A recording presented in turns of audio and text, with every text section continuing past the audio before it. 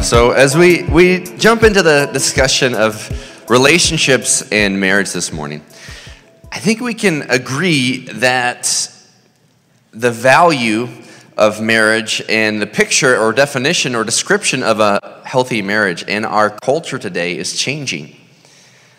The reality is that depending on what studies you look at, roughly 50% of marriage relationships end in divorce. The cohabitation rates are on the rise, and there's been a stronger emphasis on finding the perfect person, which usually finding the perfect person is finding that person that will not make you change at all, which then is assuming that you are already perfect, and so then you must find your equivalents of perfection out there. And we've elevated this idea of me is greater than we. When a biblical concept of marriage really came in Genesis chapter 1 when God created man and woman. There's actually a funny story about a small child in Sunday school was learning about the story of Adam and Eve. And in the Bible it says that God formed Eve out of a rib from Adam, and that they are created and both created in God's image and that they're created equal. Well, this little child, this little kindergartner learned the story, went home, and his side started hurting. And says, honey, are you okay? And he said, I don't know, but I think I'm getting a wife. And so marriage really entered the scene in Genesis chapter 1, and sin didn't enter until Genesis chapter 3. And so it's this idea or this concept of relationship. And if you're not in a relationship, understand that some of the most prolific figures in history were also not married. So Jesus, Paul, and some others. And so you can take the foundations of these principles and apply it into your existing relationships. But Peter is going to be talking about marriage. Peter is married. It talks about his going over to his in-laws' house, actually in Scripture, and that a miracle took place there. Not the miracle of going over to the in-laws, but a miracle actually took place there, some healing. And so so he is a married apostle, follower of Jesus, writing to an early church that was facing persecution, and he gives principles of how that you can actually grow and grow in your relationship with God with how you treat those around you. But before we jump into that, I want to share a quote from a scholar named John Woody who said this about the changing, shifting nature of the idea of marriage in our culture today. He says, and I quote, "The older ideal of marriage as a permanent contractual union designed for the sake of mutual love, procreation, and protection is slowly but surely giving way to a new reality of marriage as a terminal sexual contract designed for the gratification of the individual parties involved."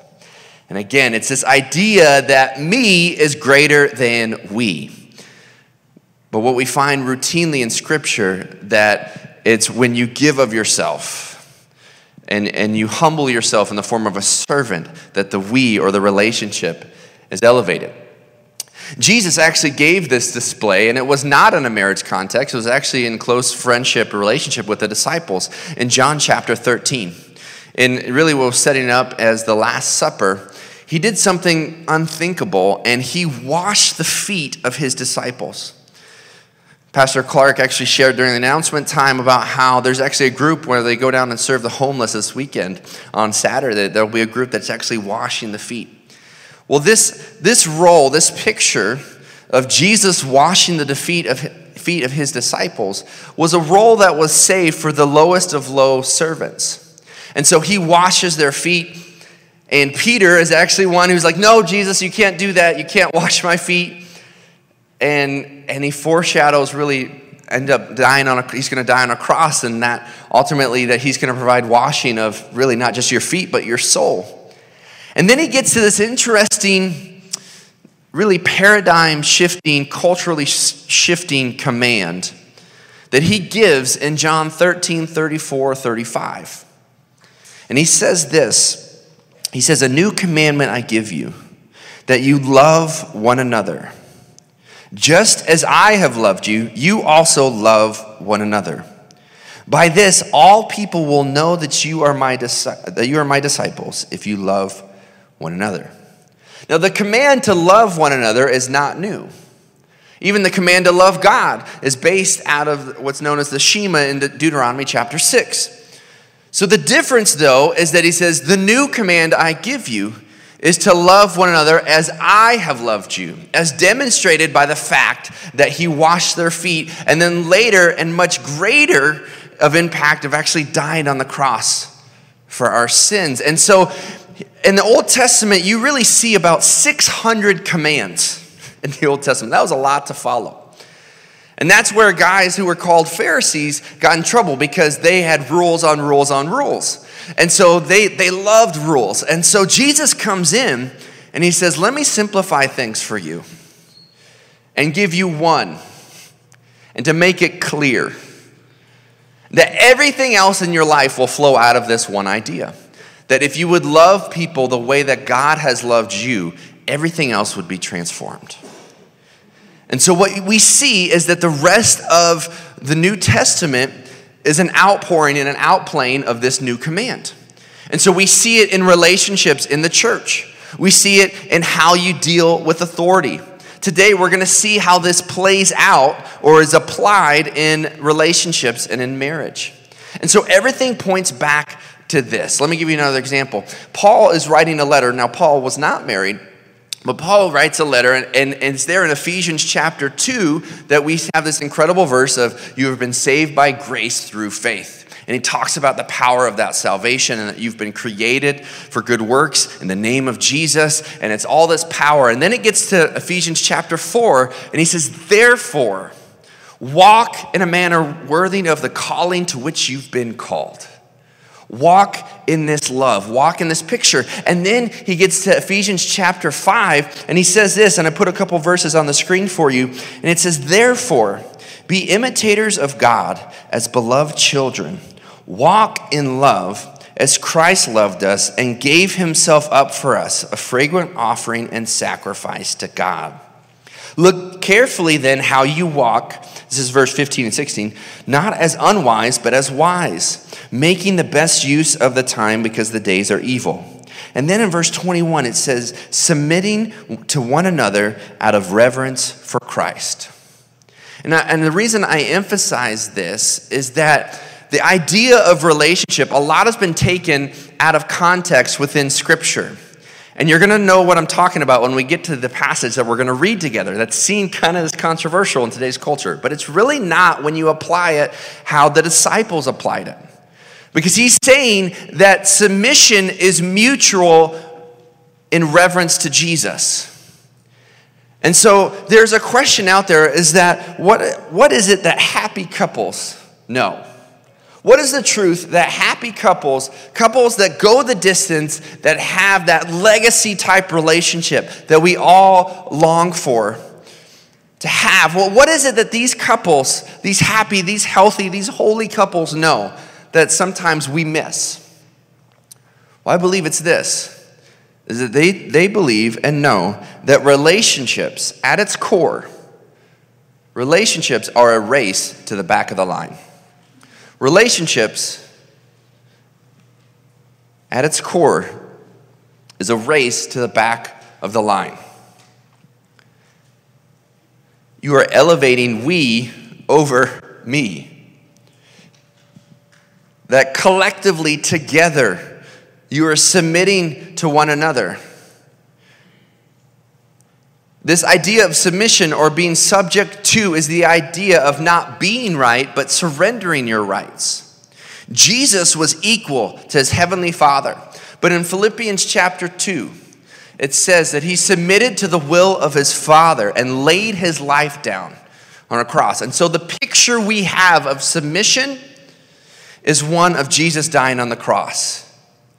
But then also when you see this picture of you should love your spouse as Jesus did. Well, how did Jesus love the church? Because in Ephesians chapter 5, the continuation of the passage I was reading to you, it says that the marriage in a Christian culture, a Christian marriage is supposed to be a representation of Christ and the church and should be some of your greatest testimony within our culture where relationships are falling apart. It is how you love one another that should stand out.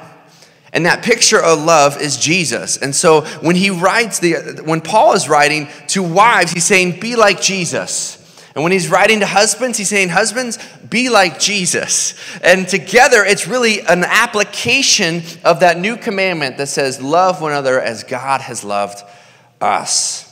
And so 4 ways that we see that relationships are a race to the back of the line. And I already mentioned one of them. And that is that we have to understand that submission is mutual. Submission is mutual. That it is a collective game. It's a team sport. You're on the same side, that in reverence to Jesus. If we're talking about power, Jesus used his power to show love. It talks about how love in Scripture casts out fear. 2 Timothy 1:7, for God did not give us a spirit of fear, but of power and love and self-control. And so we live out of that, and he gives you Spirit to go and live that out. But secondly, we're going to see that relationships are a race to the back of the line because honor is love in action. Honor is love in action. And now we're going to go to a controversial passage. This was all a setup for this. But we're actually going to go to what was seen as controversial in their day, not our day. See, we're going to talk about rights between men and women and roles between men and women. And some of you kind of know where we're going. You're like, oh, let's see what he says here. And you're already a little bit angry at me. It's okay, just wait. But in our culture here is we have come so far actually because the teachings of Jesus have been applied in Western civilizations. And I say that because the person who valued women the most was actually Jesus. Jesus assigned value and showed up and was friends with and did miracles for. And the first ladies that were the first testimonies at his resurrection at the tomb. And that it's been said that of any grouping of people, it should be ladies who are followers of Jesus, because Jesus, before it was culturally accepted, lifted women up. And I say this because in that day, in the time of Scripture, in ancient Near East, in Roman culture, Greek culture, women were described as property. They were described as property. They could be owned and sold and dismissed by men. They had no voting rights. They had no power. They could not even offer testimony in court. And so you're going to see this relationship between men and women. And so you're going to see someone talk about how ladies should treat men. And that's not going to be seen as controversial in that day because they're just seeing, well, that's just how life is. But then he goes to the men and he says, men, you need to do this. You're like, wait, hold on a second. This is against everything our culture has taught us. And it's all centered around the topic of honor, which is love in action. So let's dive into this controversial in this day passage. It's 1 Peter chapter 3. We're actually going to start at verse 7 and then work our way kind of backwards. Peter is writing. Last week we just finished up 1 Peter chapter 2, and we talked about how our ultimate example of submission and suffering well is Jesus. Peter uses this word likewise. In other words, he's saying, hey, you know how I just talked about Jesus? Likewise, you do the same thing. And he says, husbands, live with your wives in an understanding way, showing honor to the woman as the weaker vessel. This is not a play on power. This is not a play on value. Because notice the very next phrase, since they are heirs with you of the life, or of the grace of life, so that your prayers may not be hindered. We sang this morning about how you are seen as a child of God. I had the privilege when I started dating Samantha, who's now my wife, to have a great relationship with my father-in-law. But I've heard interesting stories of guys who went to get the blessing of their father-in-law from who, and it just became a scary scenario. And I understand now that I have a daughter. And I'm just like, you just innately just like become super protective. And you're just like, and that's why I've decided Chloe won't date until she's about 30, 35. And then you just have this protection. Now, here's the thing. If you are seen as a child of God, okay, guys in the room, you have to understand that how you treat that lady, that is God's daughter. And if God's daughter is there and he's sustaining your existence, he doesn't have to take you out for the talk. He could end it right now. He could end your life. And so we have to understand that how we treat one another as children of God matters. And so this idea of a weaker vessel is just a practical sense. It's not power, it's not value, and it's just a generalization that on average, guys physically are going to be stronger than ladies in the room. And so he's just making a statement, and he's connecting it with honor. What he's saying is, look, if they have the same value as you, if they are described as a daughter of the God who created them, then place yourself in a place of honor so that you can lift them up and that you use any strength that you have to honor them. And so you see this picture because really it's a challenge to guys to love ladies and the significant person in their life in 4 ways. Number 1, guys are to love physically. Now, some guys said, I'm like, oh yeah, okay, got that down in a relationship. That's not what I'm talking about, okay? But what I'm saying is when I say to love physically, I mean to be present. He's saying here that this was in a culture where they would go off, they would do all kinds of things, and when you view someone as property, you don't treat them well. But he's saying, no, live with. This is an intentionality. So to be physically present.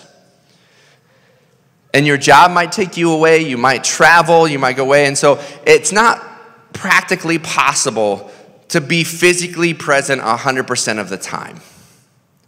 But the goal then becomes that whenever you are there, be there 100%. This is where phones make it really tricky for relationships, doesn't it? To be present. We struggle, and I include myself in this. It's very difficult to be present in the moment when you feel like you got something pressing in your pocket, right?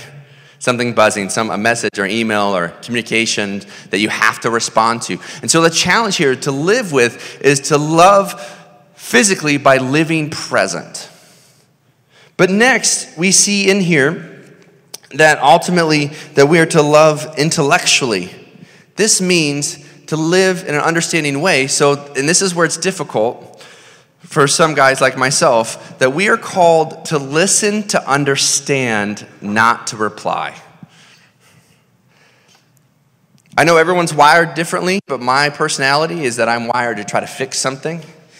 And so even to this day, Samantha will say something to me, and in my head, I'm like, oh, we'll just do this. And it's like, well, no, I just want you to validate my feelings, right? I'm like, well, I don't want to validate. I just want to fix it and move on. Come on, there's a game on. Let's figure it out. And so I've learned that in loving someone well, in loving my spouse well, it's about listening to understand, not necessarily listening to reply. And to be connected with face to face and side to side.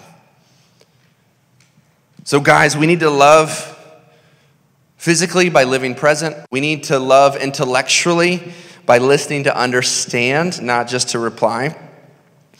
Third, we need to love emotionally. This means to honor in everything.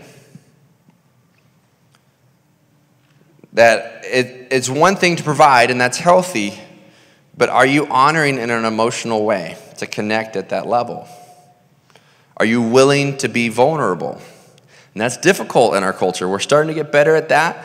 But in most cases, okay, especially if you just go back, even in the last 20, 30 years, in most cases, if you look at a sitcom or a drama, it's always the dad or father figure that is dumb, that is not present, that is not healthy, and then usually it's the kids are left to fend for themselves. And then figure it out. And then it's usually an obscure character that then saves the day. Our culture has not portrayed men in a very strong, loving way. It's not been seen as cool to be vulnerable. And so, but yet if we want to love well, what he's saying here is that we have to love emotionally by being willing to be vulnerable and to express feelings. And even saying that as a guy, that's tough for me to admit. I'm just being real with you, okay? So we're to love physically, intellectually, emotionally, but then also spiritually. That last phrase is kind of terrifying. It says in there, it says, so that your prayers may not be hindered. It's almost a sense of God saying, why am I going to answer your prayers if you're not loving my daughter? In the Lord's Prayer, a similar concept. It says, Lord, forgive us our debts as we forget our debtors. Understanding that we can love others the way that God has loved us is expressed when we spiritually lead our families well. So relationships, at its core, if we want to be successful, is a race to the back of the line. It's putting we over me. It's acknowledging that submission is mutual in reverence for Jesus, and that honor is love in action. I used to say this all the time to our students. I was a youth pastor for about 12, 13 years. And what was interesting in the age of adolescence, here's what they're finding. They're scientifically finding this, is that 15 is the new 25 and 25 is the new 15. Here's what I mean by that, is that because of technology, kids are exposed more as kids now than ever before. So 25, things that people were not learning till they're 25, they're not really, now they're learning at 15. And what's scary is it's probably younger than that. If you're thinking about having some difficult conversations with your kids, I want to encourage you to do that because I guarantee they've already heard something at school. And I'd rather have them hear and learn and discuss it in a healthy context from family than from a friend who doesn't even know what they're talking about at school. And so 25 is kind of the new 15 because people are being exposed to things quicker, sooner, and then it's this pressure just built on. But then on the flip side, 15 is the new 25 because they're graduating, people are graduating, they have a lot of debt. We went through back in 2008, there was this big recession. We're kind of coming on the other side of that, but they have this debt. Everything's more expensive. I've done some scholarly research stuff, not myself, but really synthesized it for a doctorate work that I'm working on right now about next generation leadership. But they said 30 years ago, the difference between someone who was 65 and 35 financially was 8-1. So 30 years ago, if you were 65, you most likely had 8 times more money than a 35-year-old. Do you want to know what the separation is today? 20-1. So the same age gap today, if you're 65 versus 35, most likely, on average, is a 20-1 difference. And so costs went up, education went up, people went in. At the same time, starting income kind of stayed similarly, and there wasn't as many positions because now people are working longer. And so you had this group of people who went through with 50% of marriages ending in divorce. So they don't trust marriage. They don't trust institutions. Everything's made more expensive. And so you see a lot more common people saying, well, I'm just going to wait.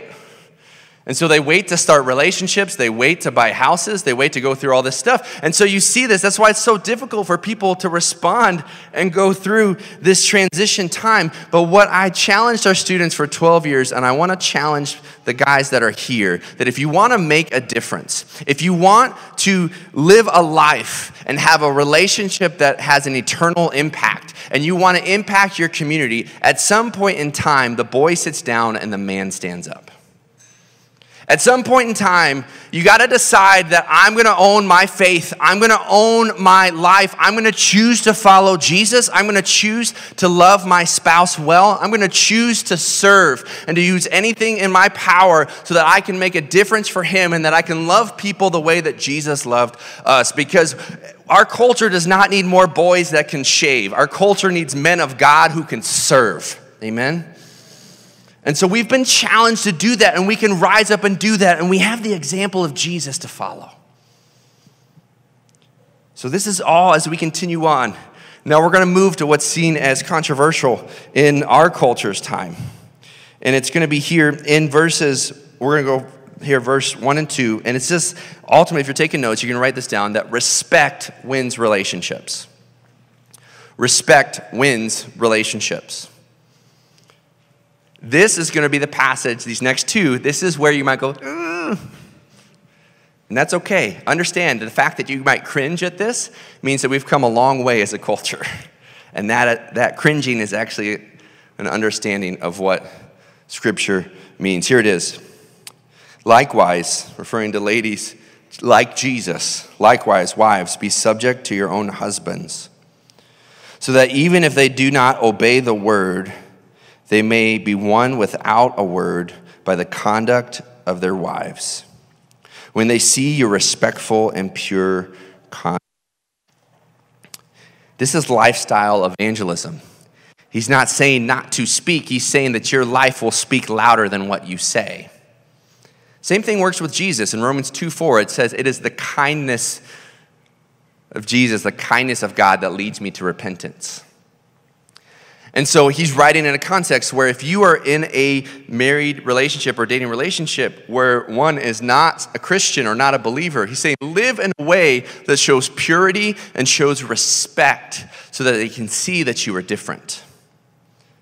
It's this idea of respect winning relationships. And it's connected. Now, if there's safety involved, if there's abuse involved, you need to get out.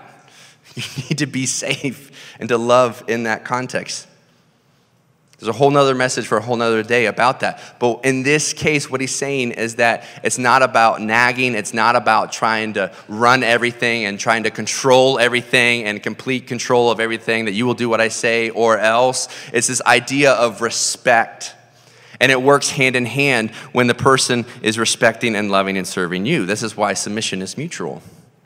And then we go on to the last thing here, and that is that our value comes from God. Our value comes from God.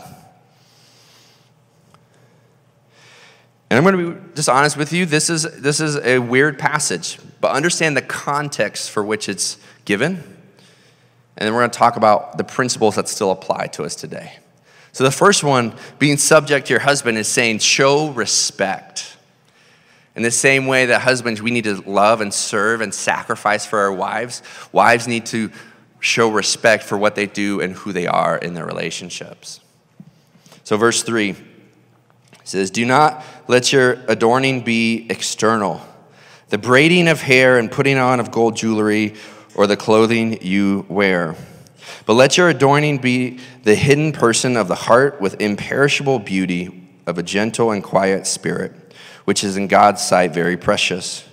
For this is how the holy women who hoped in God used to adorn themselves, by submitting to their own husbands, as Sarah obeyed Abraham, calling him Lord. That was a title, not referring to God, but just a title of reference. And you are her children if you do good and do not fear anything that is frightening. So there you have it. If you have braided hair, you are in sin. No, I'm just kidding. It's not true. It's not saying that. Okay? What he's saying is that your value, your worth, does not come from that. It's not saying that you cannot wear jewelry. He's saying that your jewelry will not add value to you. That your beauty is imperishable. He uses the same word imperishable to describe faith in chapter 1. And so what he's saying is your beauty is of the same value as eternal life with God, and that you have been created in his image, and you are beautiful and you are amazing as God created you. So don't get your value from products. Don't get your value from a comment from a coworker.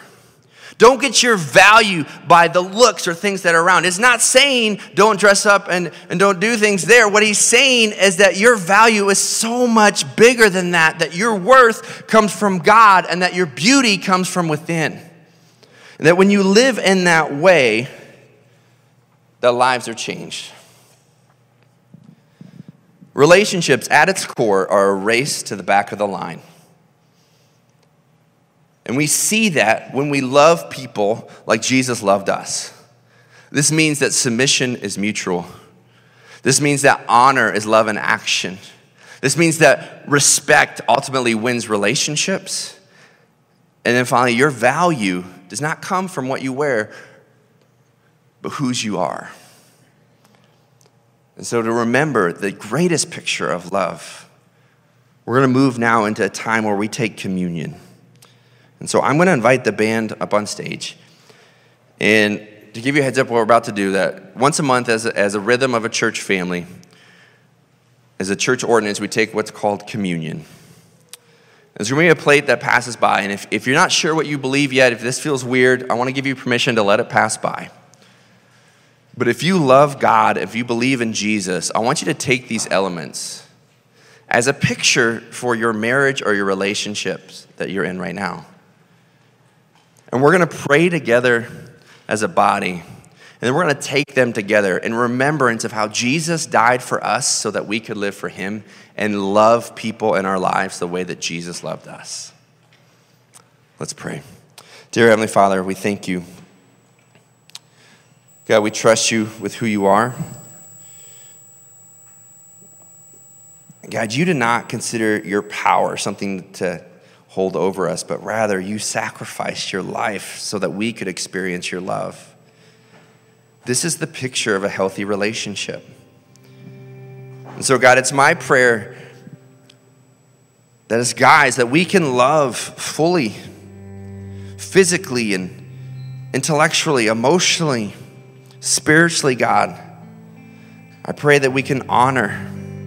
God, for the ladies in this room, in their relationships, I pray that they can lead with respect, get their identity and their beauty from God, and that collectively together we can serve you and love each other well. God, thank you for dying on the cross for us. Thank you for loving us. It's in your son's name we pray. Amen.